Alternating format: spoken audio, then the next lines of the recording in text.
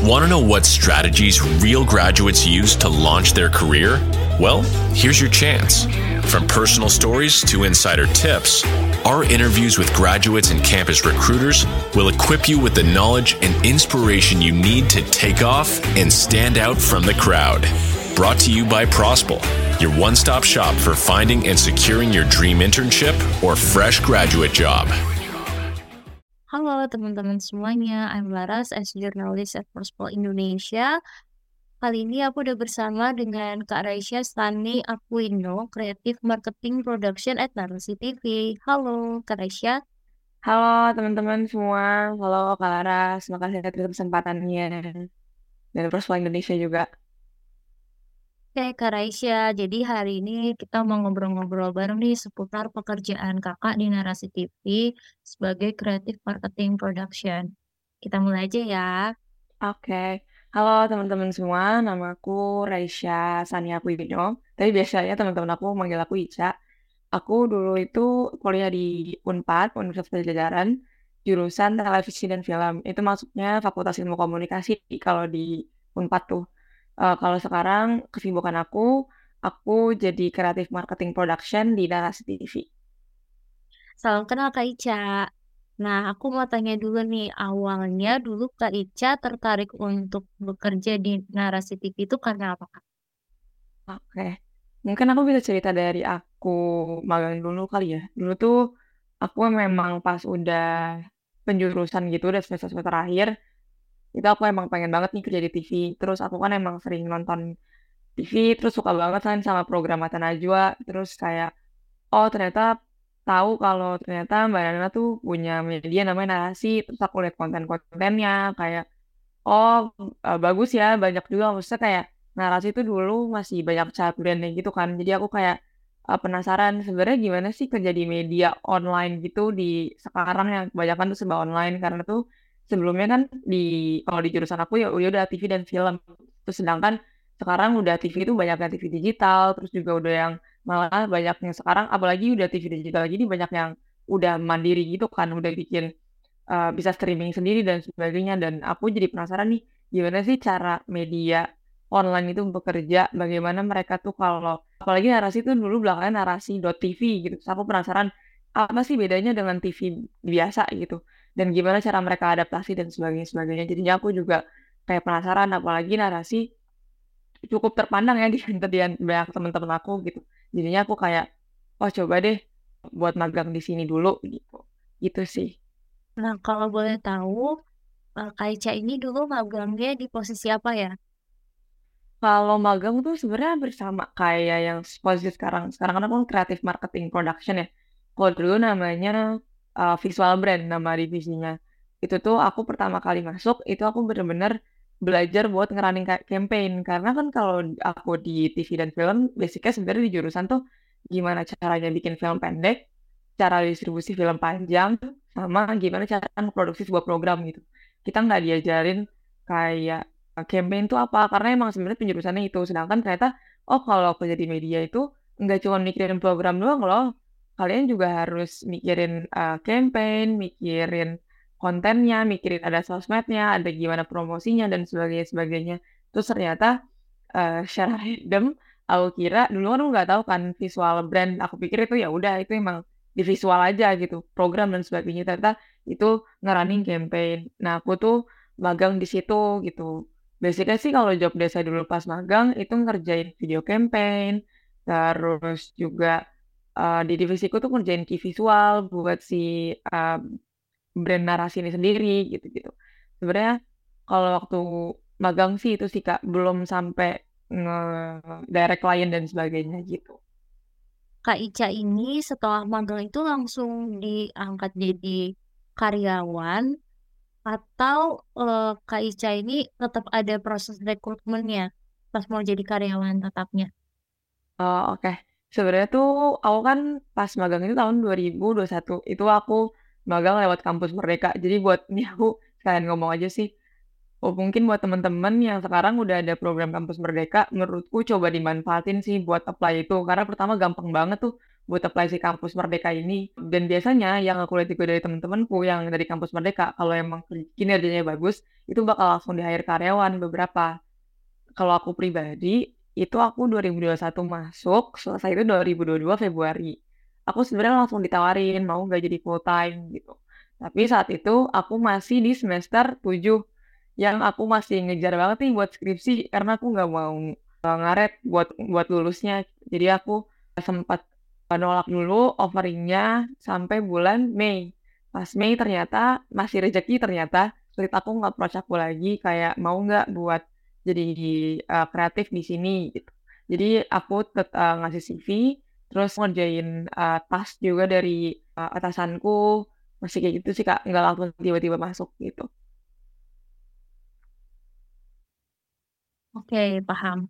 Jadi berarti tetap melalui jalur magang, jadi nggak ikut open recruitment lagi gitu ya, Kak? Jadi udah langsung di approach gitu, karena memang sebelum-sebelumnya aku udah ditawarin banget kayak di divisiku itu ada salah satu orang yang resign. Nah, aku ditawarin mau nggak ke posisi itu. Emang kebetulan emang posisi lagi kosong gitu. Tapi karena waktu itu concernku adalah aku masih mau mengutamakan pendidikanku dulu dibanding karirku. Walaupun mungkin itu bisa sejalan ya, tapi aku ngerasa itu bukan hal yang bisa aku kerjain di satu tahun bersamaan gitu.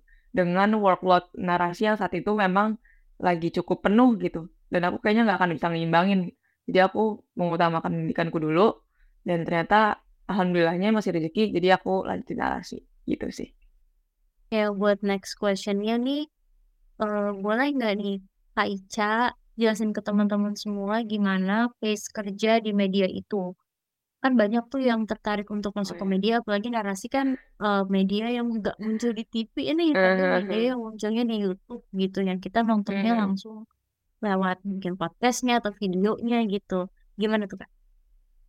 Sebenarnya untuk pace kerjanya, menurutku semua media itu sama, itu fleksibel gitu ya. Waktu dulu kan sebelum aku narasi, aku magang di TV juga nih. Aku ngerasain yang namanya, mungkin ini ada pros and cons ya. Mungkin prosnya adalah, alhamdulillah selama di media aku nggak ngerasain teman-teman yang nggak suportif gitu. Aku ngerasa happy aja. Aku 2 kali magang di media, aku happy-happy aja selama magang ini. Tapi minusnya adalah, ya dengan jam kerja yang fleksibel gitu. Jadi kalau misalkan emang, ya waktu aku di media sebelumnya, bukan di narasi, aku di TV, bisa jadi aku syuting dari jam 1 siang, di hari itu aku syuting 2 episode, aku sampai jam 1 malam gitu. Jadi kayak 12 jam. Syuting beneran 12 jam. Itu di studio. Nggak bisa kemana-mana gitu. Kayak harus standby. Mungkin emang ada breaknya, tapi cuma berapa jam doang. Terus kalau kerja di media, mungkin untuk khususnya buat yang produksi ya, itu siap-siap weekend itu kepake. Ini bukan nakut-nakutin, tapi memang akan kejadian kayak gitu. Misalkan syutingnya hari Senin, berarti 1 minggu kepake akan untuk prepare si produksiannya ini gitu. Sulit untuk menghindari hal itu terjadi, tapi memang nggak setiap waktu seperti itu gitu. Kadang kayak memang kalau kita memang lagi kosong, bisa jadi weekdays tuh malah jadi kayak hari libur gitu. Jadi kayak kita cuma standby aja, tapi kita bisa kemana-mana. Terlebih buat media yang memang hybrid ya, nggak yang WFO gitu. Yang bisa disambi nih WFH, terus bisa ngurusin ini itu. Bahkan ada beberapa yang mungkin bisa juga nih sambil nge-freelance gitu kan, buat nambah-nambahin lumayan. Kayak gitu sih Kak, sebenarnya kalau untuk kerja di media, harus siap dengan segala sesuatu itu fleksibel. Maupun itu jam kerjanya, maupun itu tiba-tiba ada perubahan gitu. Kadang memang kita udah nge-prepare nih dari A sampai Z gitu. Tapi di lapangan tiba-tiba ada faktor X yang, oh ini nggak diperkirain bakal terjadi. Jadi memang harus dilatih untuk fokus ke solusi, bukan ke masalah.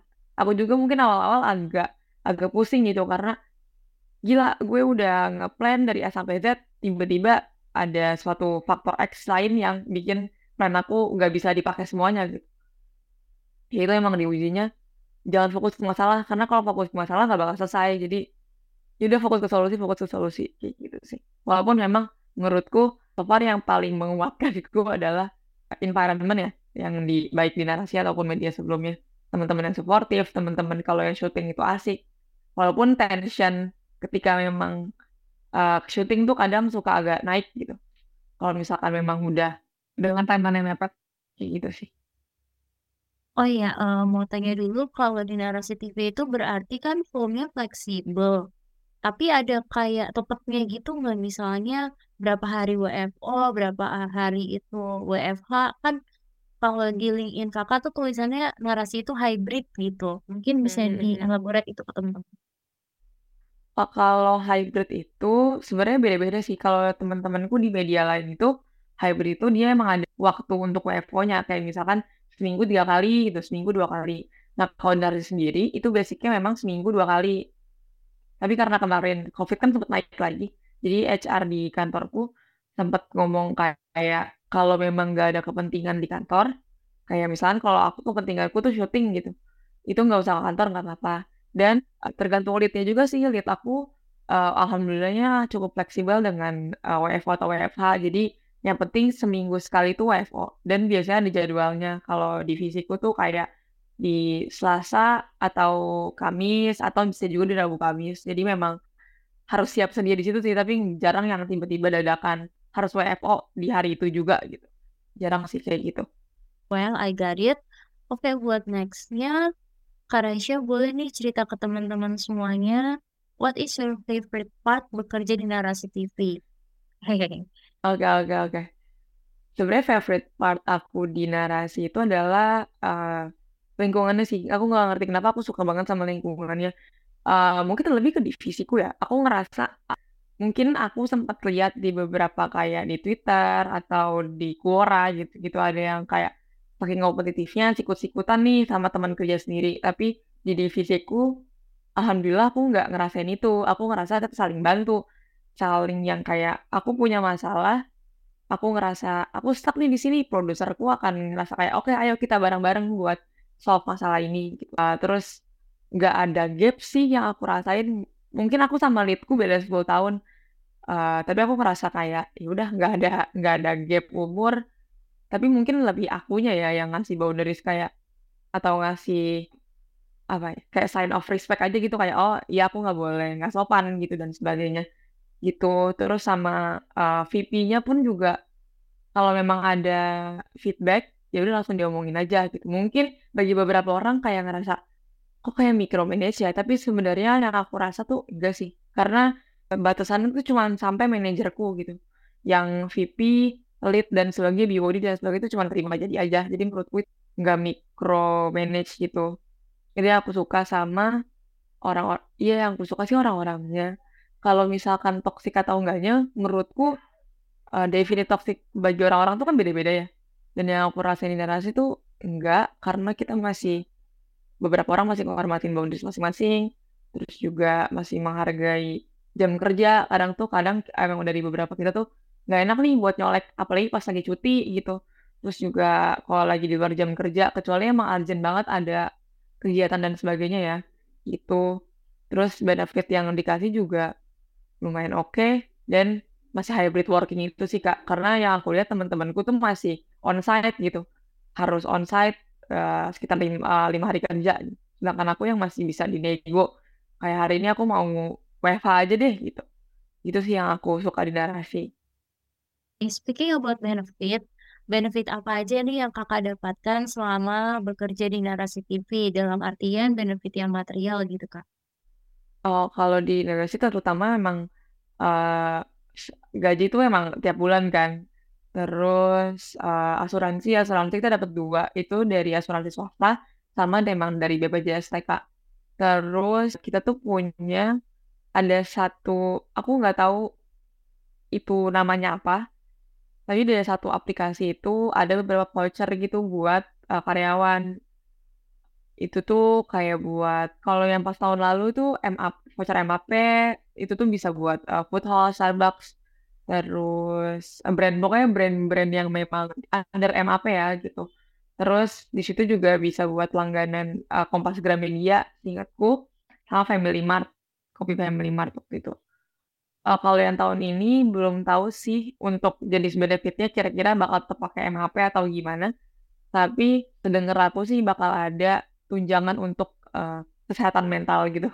kayak entah itu kerja sama-sama relief atau apa, aku kurang tahu. Tapi akan ada seperti itu sih tambahan benefitnya gitu. Oke, selanjutnya terkait dengan jenjang karir nih Kak. Nah, kalau jenjang karir sebagai seorang eh, staf yang bekerja di bidang media itu seperti apa ya Kak? Mungkin aku bisa ngomong lebih ke kreatif kali ya.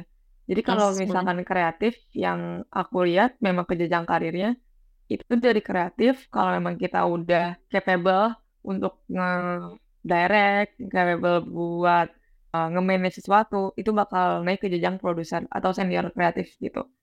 Kalau misalkan memang udah oke, udah bisa apa ya nge-handle semuanya, itu bakal naik ke jadi executive producer atau lead gitu. Nah, ntar kalau itu udah selesai, kalau memang udah oke, bakal naik ke jenjang manajer. Itu sih sebenarnya kalau untuk jenjang karir as a kreatif ya yang aku lihat juga di TV juga kurang lebih kayak gitu sih. Dari kreatif biasanya langsung ke produser. Atau bisa jadi dari kreatif ke senior kreatif baru ke produser. Gitu. Nah, kalau boleh tahu nih Kak, kalau jaraknya itu dari kreatif ke asisten produser itu berapa lama? Selagi yang Kakak tahu gitu. Kalau dari yang aku lihat ya, kalau di TV aku kurang tahu berapa lama. Tapi kalau di narasi yang aku lihat tuh 2 sampai 3 tahun gitu sih. Yang aku lihat dari produserku tuh biasanya 3 tahun. Tuh kalau udah 3 tahun bakal naik jadi produser gitu. So far baru sekitar 2 sampai 3 tahun sih yang aku lihat. Karena kan udah tahu nih yang dia handle tuh kayak gimana, apa yang akan dia manage. Terus juga mungkin udah bisa ngolah budget dan sebagainya gitu. Oke, buat dua pertanyaan terakhir terkait tips dan trik dan juga pendapat personal gitu. Nah, aku mau mulai dulu dari tips and trick. Nah, tips and trick apa nih yang bisa Kak Ica berikan kepada teman-teman semua terkait dengan bekerja di media? Mungkin tips and trick ini itu gimana caranya buat masuk media ya? Atau gimana Kak?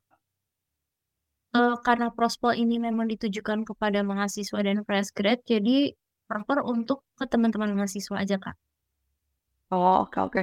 Mungkin tips and triknya buat teman-teman mahasiswa yang emang pengen kerja di media, mungkin lebih ke pas semester akhir itu instead of kayak nunggu lulus terus baru ngelamar, menurutku mendingan semester akhir tuh udah magang gitu. Karena cara masuk ke media itu yang aku lihat ibaratnya jalur mudahnya emang kayak gitu sih. Karena yang dilihat itu biasanya dari experience, terus juga apa ya? Aku nggak tahu sih ini dark, entah itu dark atau dark side atau memang itu emang hal bagusnya. Tapi memang biasanya kalau orang media ini cross recruitment gitu, kebanyakan karena kita lebih memilih untuk cari orang yang emang udah tahu kinerjanya gitu. Kayak misalkan aku udah pernah magang di sini gitu. Terus aku direkomendasi nih sama atasanku kayak, nih dulu gue punya anak magang, dia oke kok kerjanya kayaknya cocok nih di media lo. Biasanya ntar langsung di approach kayak gitu. Sebenarnya yang aku selalu ngomong juga ke temen-temen, ke adik kelasku gitu, itu kayak kalau bisa magang magang aja gitu daripada kamu di BEM. Bukan berarti BEM gak oke ya, mungkin bisa ikut BEM atau organisasi itu di best semester awal aja. Itu juga bagus kok untuk nanti ketika kamu magang nggak kaget gitu untuk gimana cara bersosialisasi, gimana cara bekerja gitu, karena yang aku rasain tuh hampir sama gitu.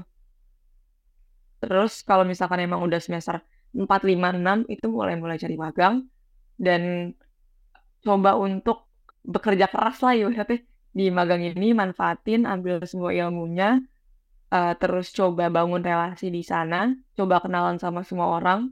Itu sih yang menurutku tips and triknya, karena itu dengan cara itu kalau emang kita udah dilihat itu bisa gampang banget buat dapet kerjaan atau bahkan oke kalau emang kerjaan tetap itu nggak dapet, lebih ke freelance sih itu, ada side job dan sebagainya. Nah, kalau di narasi sendiri, tadi sempat disinggung soal freelance ya. Kira-kira Hmm.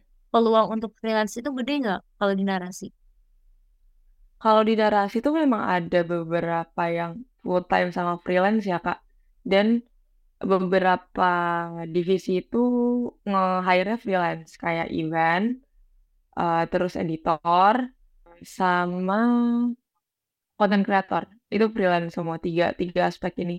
Dan mungkin enaknya freelance itu adalah work from anywhere karena nggak terikat kan. Ya udah freelance aja gitu, bisa di kantorku tuh ada yang freelance tuh juga ada di freelance perusahaan lain juga gitu. Karena memang nggak terikat dan nggak harus ke site kan. Jadi bisa WFA gitu sih. Oke, untuk last question, Kak Ica, alasan apa yang menurut Kak Ica nih menjadi alasan terbaik teman-teman untuk apply di narasi TV? Alasan baiknya apa ya?